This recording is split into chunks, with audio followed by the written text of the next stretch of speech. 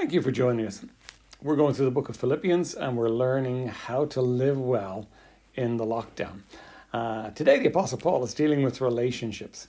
And relationships can bring us the most joy and the most pain of all in our lifetimes.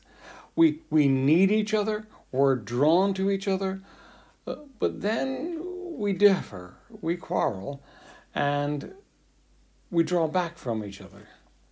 And just such a problem is going on in the book of Philippians. In fact, it may be one of the reasons that Paul wrote the letter. Let me read you from Philippians 4 verse 2. I beseech Euodias and I beseech Syntyche that they be of the same mind in the Lord. Now, what's happening here is there's a quarrel amongst these two ladies, and it's obviously affecting the church, and everybody knows about it. A couple of things about Paul and how he deals with it, though. First of all, he doesn't condemn them because quarrels are real. We're going to differ. We're going to have difficulties. Being Christian doesn't mean that we're perfect, but he wants them to resolve this. And he doesn't condemn them, nor does he take sides in it.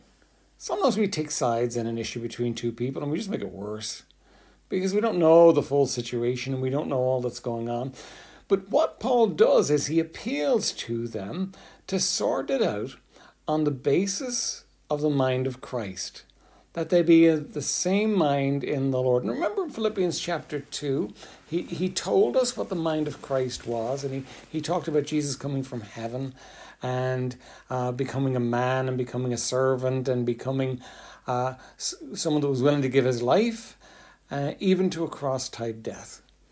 And he's appealing to them to have that mindset. And I want to read you a poem today. It's written by Mabel Williamson. Mabel Williamson in the 1900s was a missionary in China. And she had some problems there. There were a lot of people. There was a lot of pressure. There were missionaries. There were church. There were people. There were all kinds of things that were causing difficulties in it. So she had some difficulties. And she wrote this poem that has been a help to so many people. We'll post it on Facebook so that you can read through it again. But let me read it for you. He had no rights. No right to a soft bed and a well-laid table. No right to a home of his own, a place where his own pleasure might be sought. No right to choose pleasant, congenial companions, those who would understand him and sympathize with him. No right to shrink away from filth and sin, to pull his garments closer around him and turn aside to walk in cleaner paths. No right to be understood and appreciated. No, not by those upon whom he poured out a double portion of his love. No right even never to be forsaken by his Father. No one who meant more than all, the one who meant more than all to him.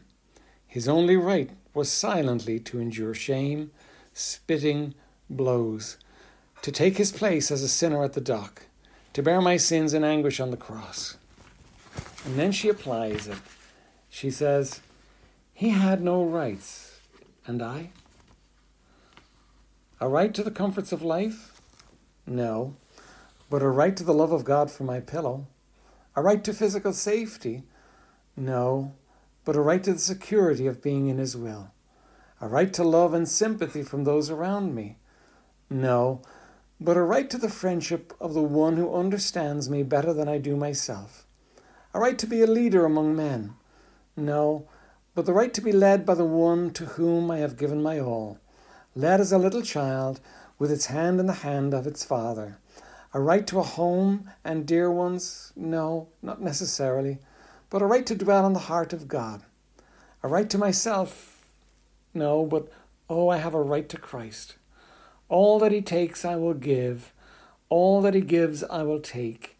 He my only right, he the one right before which all other rights fade into nothingness.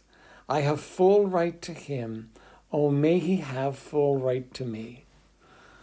Let me ask you, are your rights getting in the are your rights getting in the way of your joy? It's easy for that to happen. We expect others to do. We expect our circumstances to be in a certain way. We expect it to be in a different place in our lives by now. We expect good health. We expect and we feel we have a right to all those things. But he had no rights. And you? Every quarrel can't be sorted by yielding your rights. Sometimes you need to do the hard work of sorting it out, of dealing with the situation and talking it through and resolving it. But many times you can just give up your right in the situation. You can just give up your right because it's not that important. And what you will find is that your right to him is the sweetest thing in life, and that you can enjoy him. Paul said, I beseech Euodias and Syntyche that they be of the same mind in the Lord.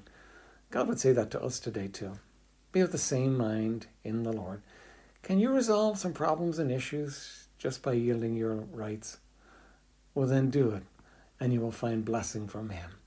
May the Lord bless you in these difficult days.